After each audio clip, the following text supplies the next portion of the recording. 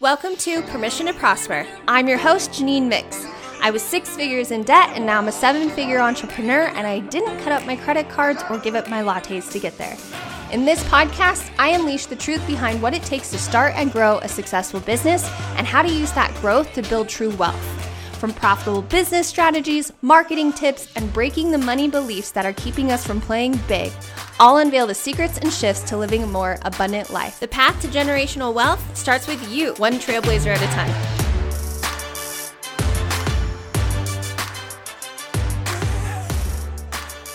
There's a big difference between being rich and looking rich. And in today's episode, I'm going to share with you the hard lesson I had to learn to know the difference. To start this episode, I have to go back, way back, to my glory days of living in the City of Angels. I couldn't wait to graduate college and live a new and glorious life in Los Angeles. See, I grew up with nothing but dirt and Joshua trees and no neighbors. So LA was the life that I dreamt about living when I was a kid, right? The big buildings and fancy boutiques and movie sets and celebrity sightings. It was everything my wide-eyed, ambitious heart could ever dream of.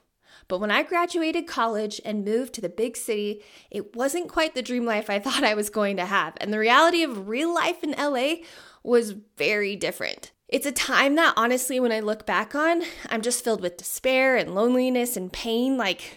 It was a time of real suffering for me. My time working in LA taught me a lot about money, okay? Status, luxury, real money, and fake money. I worked at a retail store on Beverly Drive Boulevard, and I saw some of Hollywood's A-list celebrities on a weekly basis.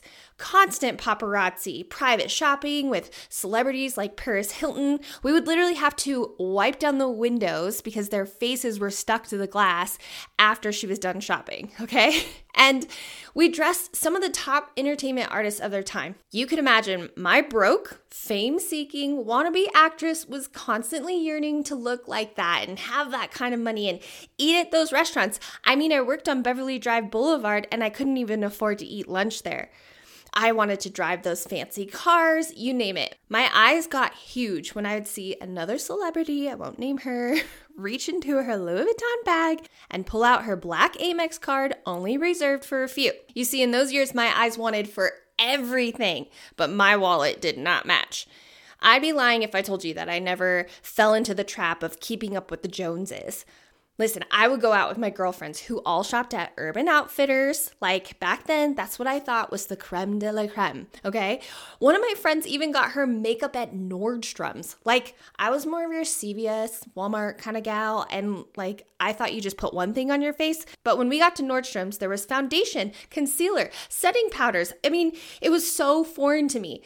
So I would walk into Nordstrom's with my friends and try on all these shoes I knew I could never afford. But the sad thing is, inevitably, I would leave with a pair, laughing and pretending that I didn't have a pit in my stomach as I walked out. And if you've worked in retail, you totally relate to this. Returns are not an option.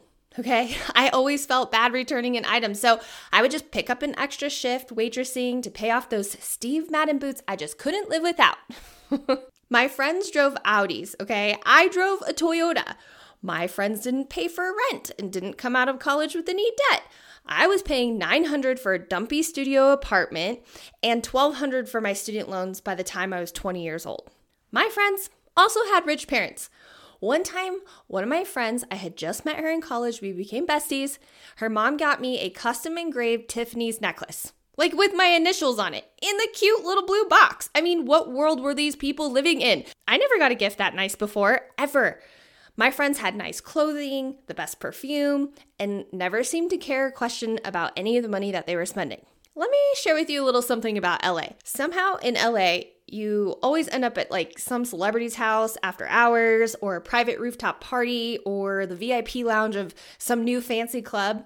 It's really just kind of like the lifestyle. So when someone bought a round of drinks, at some point, you'd buy the next round to return the favor. I'd go up to the bar, get us a round of birthday cake shots, crazy over here, and drown my worries in another drink. Do any of you guys do this thing where you've had a few drinks, you go to the bathroom, you look at yourself in the mirror, dead in the eyes, and you're like, I'm not drunk. And however you say it is how you know how drunk you are. So I would do that, okay? And I would look at myself drunk in the bathroom and I would tell myself, it's going to be okay. I'll find the money. Just have fun and worry about it later. I remember this one time being in New York on my first paid work trip, feeling like $1,000,000. Like, they flew me out there. I got a raise. I felt on top of the world. This was my dream job. So I went out with some colleagues and bought 6 random strangers drinks. Like, was I a celebrity or something? Did I mention that the drinks were like $18 each? So there I was again, pretending like I had it all, but my reality couldn't be further from the truth. This time I would tell myself, you work hard, you deserve it, girl, celebrate yourself. A few weeks later, I'd find out that the company that just sent me out here to open up this brand new store on this trip would be filing for bankruptcy. And they couldn't reimburse me for my entire week trip in New York City, and that it might be years in court, and I may or may not get the money from a judge. So that meant my hotels, my food, my travel. It was thousands of dollars of expenses that I had put on my personal credit card, and now I had to pay it back. No matter what the situation I found myself in, I just felt like I couldn't live up to the expectations of everyone around me. I felt like I had to look a certain way and dress a certain way and wear certain brands. One of my friends lived in the same building as me, and she got us into this insane exclusive club where she worked at. I was so excited and a little nervous, but I knocked on her door ready to go out. When she opened it, she looked me up and down and she said, "Are you going out looking like that?" I immediately felt completely embarrassed. I had put on the nicest dress that I owned and paired it with a nice pair of heels. But to her, I looked like I was in my sister's hand-me-downs. She let me borrow one of her dresses, she curled my hair, did my makeup, and even painted my toes. Apparently, not having toenail polish was a big deal. I still get self-conscious if my toenails aren't done today. Like, isn't that crazy how our experiences shape our insecurities? So here I was, living in a city where people just seem to have it all, and all I wanted was just to fit in. But listen to me closely. Fitting in and looking rich is a fool's game. You can't win. The game is rigged. All you are left with are the remains of last year's trends and a never-ending desire for more. It's a thirst that never satisfies. No one cared that I bought them a drink and worked an extra whole day shift to pay for it. My friends didn't see me crying in the car when I got a parking ticket because I was the designated driver and they couldn't walk that far in their heels. They didn't see the worry on my face when we all ordered plates to share and split the tab, which cost way more than the side salad I could afford. I sold myself to the desires of a world that was ungrateful, judgmental, and naive. I lost a lot of money trying to keep up with them all. But even worse, I lost my time. Time working towards what was actually important to me. Time to get myself back into a better financial situation. Time growing and learning. I spent so much time trying to fit in, I lost all reality with what I really wanted. So, when I moved to Montana and no one cared what brands I was wearing or cared about the next big trend, I felt this huge weight off of my shoulders. I stopped caring what other people thought and I kept focused on my goals. I wanted the kind of financial freedom to travel and treat others and bless friends, and that was going to take being really honest with where I was, what I could afford, and what I was idolizing. And over the last 20 years of digging myself out of debt, a near bankruptcy, and all the financial highs and lows, I learned that the stuff that you think you need right now will keep you from realizing the things that you actually want later. It's a trap, and we use every excuse we can to justify the temporary joy that it gives us. I bought into those lies too. I thought I worked hard and I needed to treat myself. But what I was really saying was, I'm going to buy this because it makes me feel less miserable than I actually am. I was overworked and I felt like I had nothing to show for it, so I bought myself something to prove myself that I'm worth something? How sad is that? I thought, I need to wear that denim brand because then I'll fit in and people will like me more. So I basically lowered my worth to a logo, some cotton, and blue dye.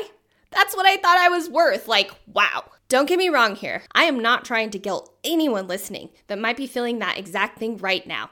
I'm trying to help you understand that I know exactly what you're feeling, and I want to help you avoid the pitfalls and the never-ending trap of never enough. While it's nice to have nice things, and there's absolutely nothing wrong with wanting nice things, when those things are at the sacrifice of your financial independence and freedom, it is never worth it. I can tell you now that as a 7-figure entrepreneur, that some of those things that I desired back then faded away completely. You win when you have the option and it no longer matters. You get ahead when you focus on the true desires of your heart, and spoiler alert, those are almost never physical things. You never take anything big or small for granted when you know what it took to get there.